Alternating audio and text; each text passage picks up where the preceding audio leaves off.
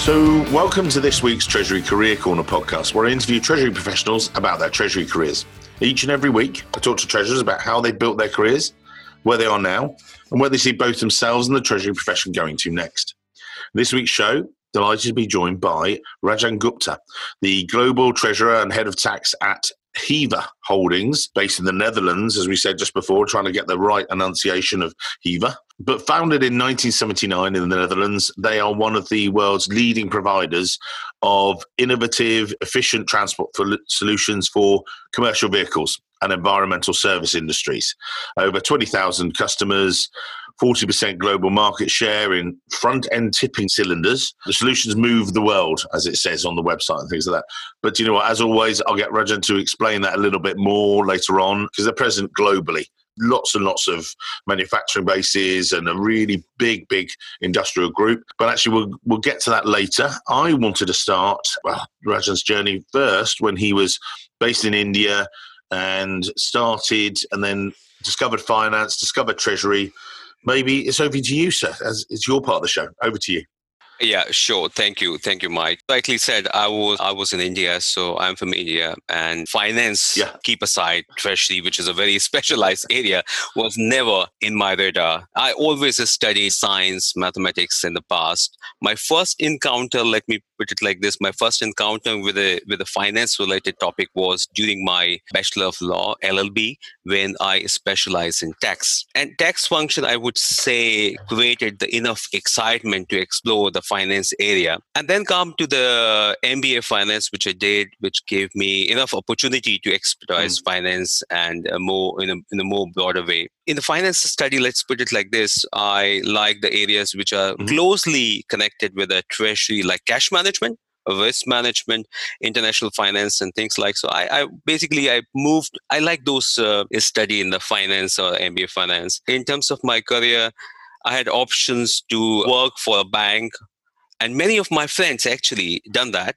However, I decided to go corporate side, and the final nail to move my career definitely in the corporate side was my first job in Daewoo Motors. And that job created right excitement and challenges which I was looking for. So it was it was actually quite challenging and a bit difficult as well, because initially I used to work like 12 to 15 hours in a day. It was a Daewoo, it's a Korean company. Work was like workaholic people, and it was quite challenging. But I would also say like it was quite satisfying as well. And a good introduction to treasury. So talk us through your treasury role there, if you like. Yeah, sure. So actually, I landed up as an executive finance, but the job was more treasury focused. And let me put it like this. I would say Daewoo was a wonderful company for anybody to start a treasury career, because any financial instrument, you name it, it was there in Daewoo. Whether you talk about big borrowing, we were the first company in India which set it up a big factory for exporting engines to car engines or truck engines to the European market at that point of time. And it was almost like investment more than $1 billion at that point of time. It was a massive investment, and it was quite a reputation. It was quite a prize job that you work for Daewoo Motors. So in Daewoo, actually, my primary focus was, or the treasury department focus was more on the cash management side. So cash management, liquidity management, investment management, these were the focused area there. And then, that was your introduction to treasury. So big team, small team, or how did you start to learn, if you like, your treasury, your craft, as it were? Yeah, so in Daewoo, I think it was quite a big team. I think we started with a department of 15 people, and there was a head of treasury who was also a Korean guy. Actually, it was a quite big treasury team, and teamwork or team coordination was key there. Also, I think it was quite challenging, as I said earlier. Like every day you have something new to explore, something new you are working on, some new instrument you're trying. And also later point of time in Daewoo, actually they faced with a financial crisis as well. So while, somebody can say that it was, why you work for that company, but I think that is also enough challenge for a treasury professional, how to keep the company alive, how to keep the liquidity, cash management, risk management intact. how to deal with your bankers to keep the company from going through a greater financial crisis, let's put it like this. So you had your first 4 years in this Indian subsidiary, as it were, but then you made a move to Deutsche Postbank. How did that move come about and things like that? Talk that through. Yeah, I think, as I said earlier, Daewoo faced financial difficulties. So I didn't want to leave Daewoo because it was a fantastic company. Let me put it like this. I consider myself lucky to join Daewoo Motors in the beginning of the career and not join a bank. Let's put it like this. But at some point of time, you have to leave because you have to make a decision what you want in your career. I got this fantastic opportunity to join Deutsche Postbank. I think it was also very good opportunity, very good move. If I think now, I was a head of treasury in Daewoo Postbank India. I was given the opportunity or challenge to look at the innovative ways of financing the company. Because if you look at the housing finance business is very close to the banking side of it. You get the money from your depositors or basically from the commercial market, the commercial papers or bonds, and then you have to fund to your home buyers who are looking for buying homes. So the margin is very thin. So you have to really try some new thinking in order to gain market share, in order to gain a spread or increase your bottom line, just let's say. So I was given the task to try some innovative structure, and that's what I did. In that company, we did mortgage-backed securitization with a premium structure for the first time in India. It was very, very challenging. I mean, so we can talk about hours about this, how this was made successful without any investment banker. That was the first time I tried launch a structure in the market without investment banker. I was doing the roadshow, talking with so many people, so many banks, and giving them presentation without any investment banker. But at that point of time, I had a support I used to report to executive director, and he was quite experienced in the finance industry. So he had many friends who also consider us in the sense like they give you the opportunity to present. While they invest or not invest, that's their decision, but they give you the opportunity to represent the company and listen about your plans. Now, that was one part of it. The second part of it, that in later, we also found that the mortgage-backed securitization, which is an innovative solution, the market for the premium structure dried up. So we had to again try some new thinking. And then this new thinking really impressed me and the industry, and my company at that point of time was mortgage-backed securitization with a guarantee structure. Now, this is a guarantee which is to be provided by the central bank. And I mean, this is not a joke, but I mean, just how the central bank work in the past. Now they are much more efficient. They're much more reflecting what is going in the market. But talking about 2004 in India, it was really a big challenge to get something from the central bank to guarantee our structure.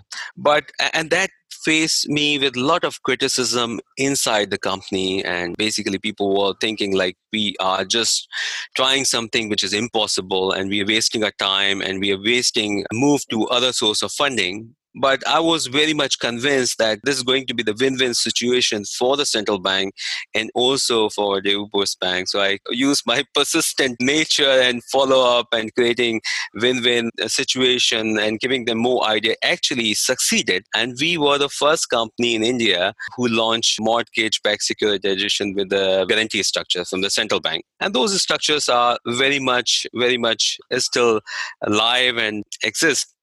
And how did you, for those listening, we're talking about you 5-6 years into your treasury career. So you were young at the time. You were, fresh to treasury. Yeah. And again, we'll have people listening going, crumbs, how did he get that across the line? But what I mean is not the actual technicalities, but how did you as a person just believe in that, say, actually, we're going to do this, guys? So I always believe that I should enjoy wherever I am. That's my goal of my life, my career. So if I'm spending like 8 to 10 hours in a job, I should enjoy. I love challenges, and where the challenges are, there are obstacles for sure. And you will face a lot of criticism as well. But, these challenges will give you the feeling of fulfillment. The feeling of satisfaction will bring you joy after short-term difficulties, let's put it like this. They create the right excitement.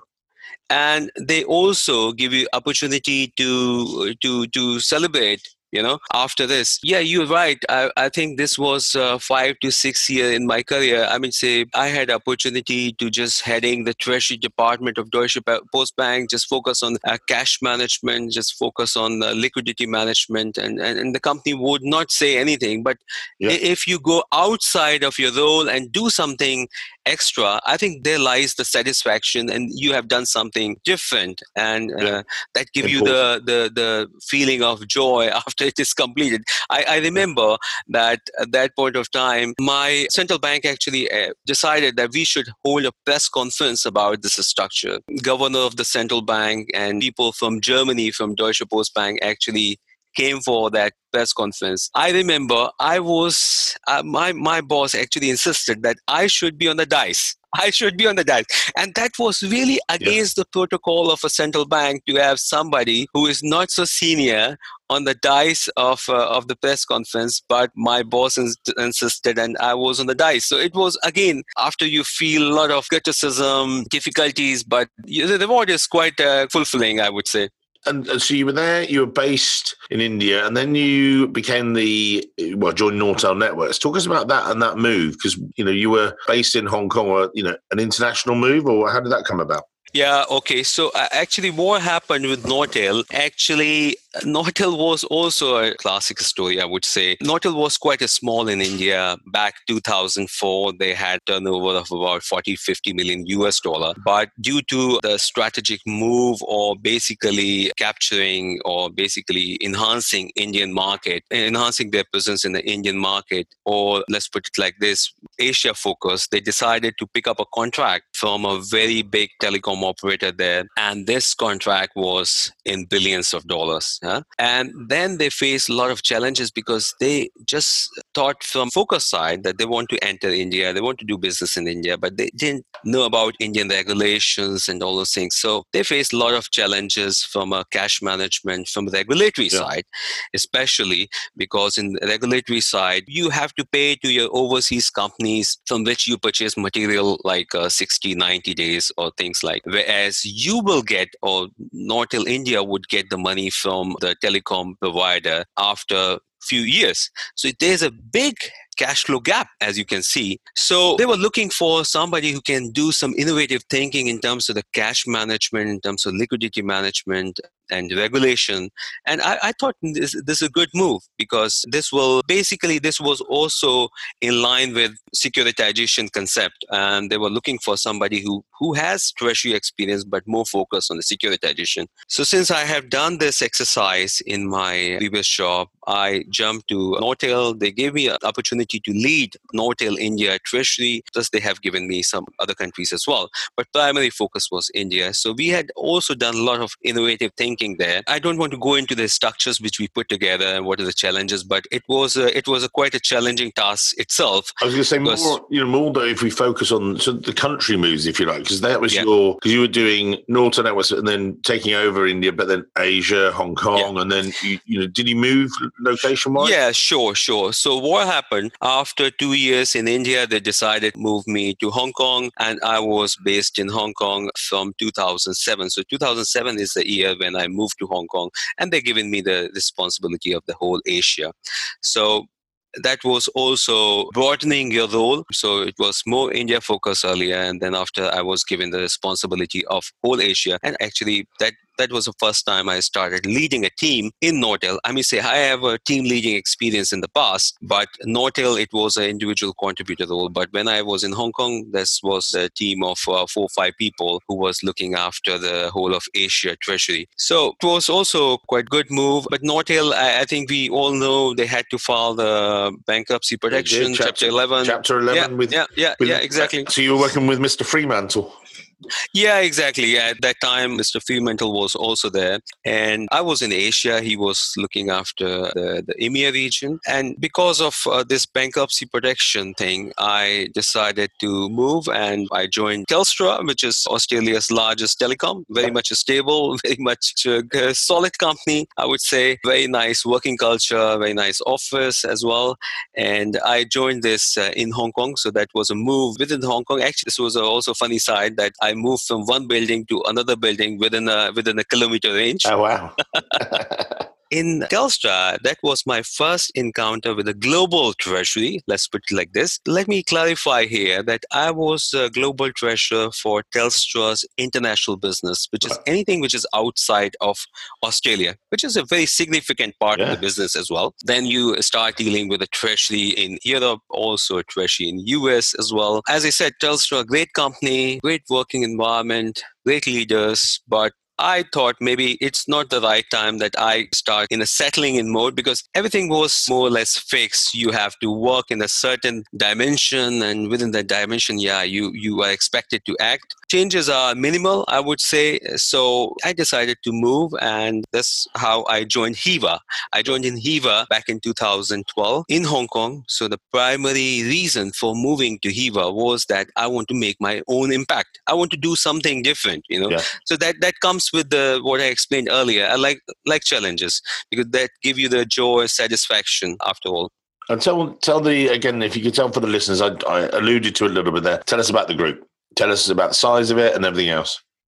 Yeah, so Hiva is a Dutch multinational. We have operations, factories, offices in about 32 countries globally. In terms of, I think you have already explained that we have over 40% market share in front-end cylinders, or we call it front-end tipping. So that's true. So we are market leader in that field. And in terms of our major activities, so while we are a Dutch company, we are everywhere in Europe, but majority of our revenue comes from Asia, and China is our single largest sales entity in the group, while we have operation in North and South America as well. So it's a truly a global company. I would say it's also very rare to find a company like Hiva, which is not from a turnover perspective, is not so great. But if you look at the reach, this is really spread it. I mean, say we are selling almost like 150 countries and things like. So it's a truly global company, and a lot of nationalities in the group and in the headquarters as well. Yeah. So I think that really gave me really broaden my scope and really put everything in a global perspective. Let's put it like this. And then with your role in Treasury, so again, tell us about the role of the global treasurer for the group. What are the challenges you face? Is it cash flow? Is it foreign exchange? What's the thing that not keeps you awake at night, but the things that you think, right, that's got to be our chief focus?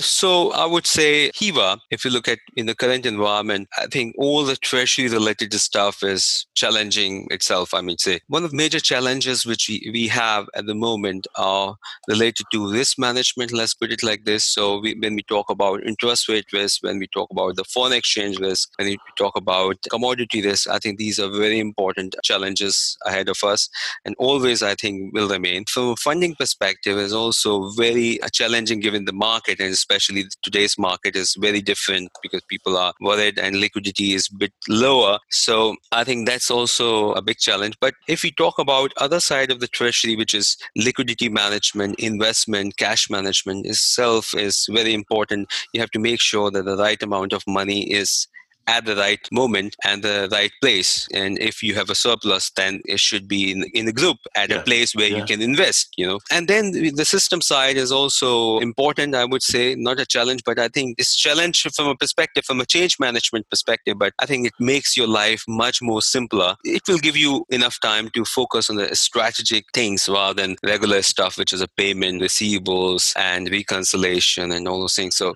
I was going to say, in treasury terms, a lot of people centralise all treasury, that's it, give us all your money, we're in charge and everything else. But I know one of the things that we spoke about before and we looked at is you give a bit more autonomy to a lot of the group and different people. How does that work sort of in treasury terms, or what's the sort of the structure, if you like, or the ethos? That's probably the best way. So in Hiva, I think we are also centralized treasury. So that's right. The treasury is centralized here in Netherlands. But as you rightly said, we do give a lot of autonomy to the local people. So if you have money lying locally and it is not invested right in the right instrument, I think what we are looking for is to get the money out and put it in the central pool. So we have a notional cash pooling system and where you can park your money. But it's not like we really force people to do that automatic basis. We give them opportunity. You justify, how much money you need for working capital purposes,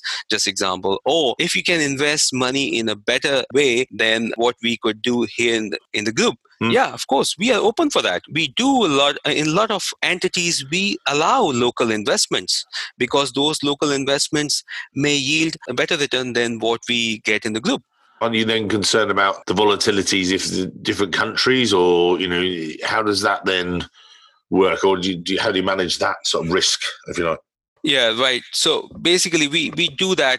We basically do the risk assessment before allowing anything. I mean, say if you park your investment, where you should park, how much you can park, which instrument you should use, which country we allow. So it's not like we give kind of general guideline like you were allowed to put the money in investment. We decide. We have a control. We do like what you call maximum allowance, what you can park with a certain country in certain instruments.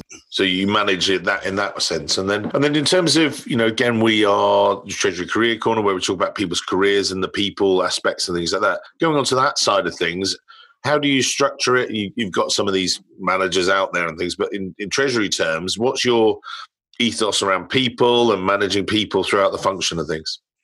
I would say, like in the current Treasury team, I think it's not big team, but at the same time, we do have a support. So we talk about like 32 entities globally, and all these entities have finance managers who basically put the cap of treasury, tax, or any other function during the day. So these are people who are your ears and eyes on the ground. So if you want to implement something locally in Thailand or in Mexico, I think these are the people who help you. And this is what the management part is important. I think my leadership style is that what in my view works well, that you have to be empathetic while heading a team. I think you have to develop a leadership, what you are experiencing. I mean, you should pass on to other people. They should see some value creation by you. Yeah, that's also important. And also do a bit of a technical training. So while you can say to a controller or a finance manager in Mexico, you have to implement this, but I think it's also important that what is in it for that finance manager, how he is getting the benefit. So maybe you go into the technical discussion or train him or mentor him, whatever you like. I think that is important, because that creates a win-win situation. Then you create enough excitement in your team, and then they will execute, and then they will execute with passion, with excellence, and that's what I have been doing. And to be honest, that has been successful in my career. And how have you done that, to those remote guys? You described it a little bit there, and I think this is interesting because there'll be people listening today saying, actually, I've got 5 or 6 dotted lines around Europe, or I've got them in Latin America or different regions, and they've got to influence and coach and sort of try and get those guys on side. How do you do that? What's your secret? You said there a little bit about trying to give them some coaching and about trying to inspire them a little bit, but what other ways do you do it? I think training is very important. Training is very important. Just example, we face, not in this company, but just generally, suppose we actually, to be honest, like a treasury is much more advanced in Europe, let's put it like this, or in America than in Asia. Now, if you want to implement something in China, is very different from implementing something here, So then once you formulate your policy, once you formulate what is your vision, what you're trying to implement, coach the local team, local finance controller, make them understand a bit of a treasury side of it. So what treasury does and how that influence, why you've decided certain things or certain action, what are the motive behind, and how they should approach to those things. What are the benefit of those things to the local team. Now, that things become more complex if the regulatory is also involved. Just example, if in China we have to deal with the regulator like SAFE, which is a foreign exchange regulator, and PBOC, which is the Central Bank of China. Now, if you want to implement something with approval from them, of course, the people sitting in Central Bank and SAFE, they need to understand your situation. So you need to train your team there in China to make them understand, so that they can share the same vision with the SAFE or PBOC and get you the right discussion, at least not the approval, but right discussion. So I think that's coaching part and the training part is very, very important. In my opinion, don't try to just give certain tasks without giving the full background, full discussion, and full coaching and training. I think That's very important. When you manage the treasury team or the people at a central level, you're sitting in Netherlands, and which is much more advanced from a treasury perspective, and you're dealing with the people in Mexico or in China or in Thailand, just example, where it's not so popular. I would say, if I remember, like in my past career, you talk about the intercompany global netting, netting of receivables and payables. Now, if you think about these receivable and payable netting, you will think, it's not possible in China, or it's not possible in the rest of Asia countries. But with the right coaching, I can tell you, in many countries, we have got the central bank approval for this intercompany netting. So how we I trained the team there to talk to the central bank in a more focused way and create a win-win situation for both the parties. And that worked. Hiva is also, I think that's very much in the news as well. Hiva is one of the few companies worldwide who has tried the intercompany loan from China.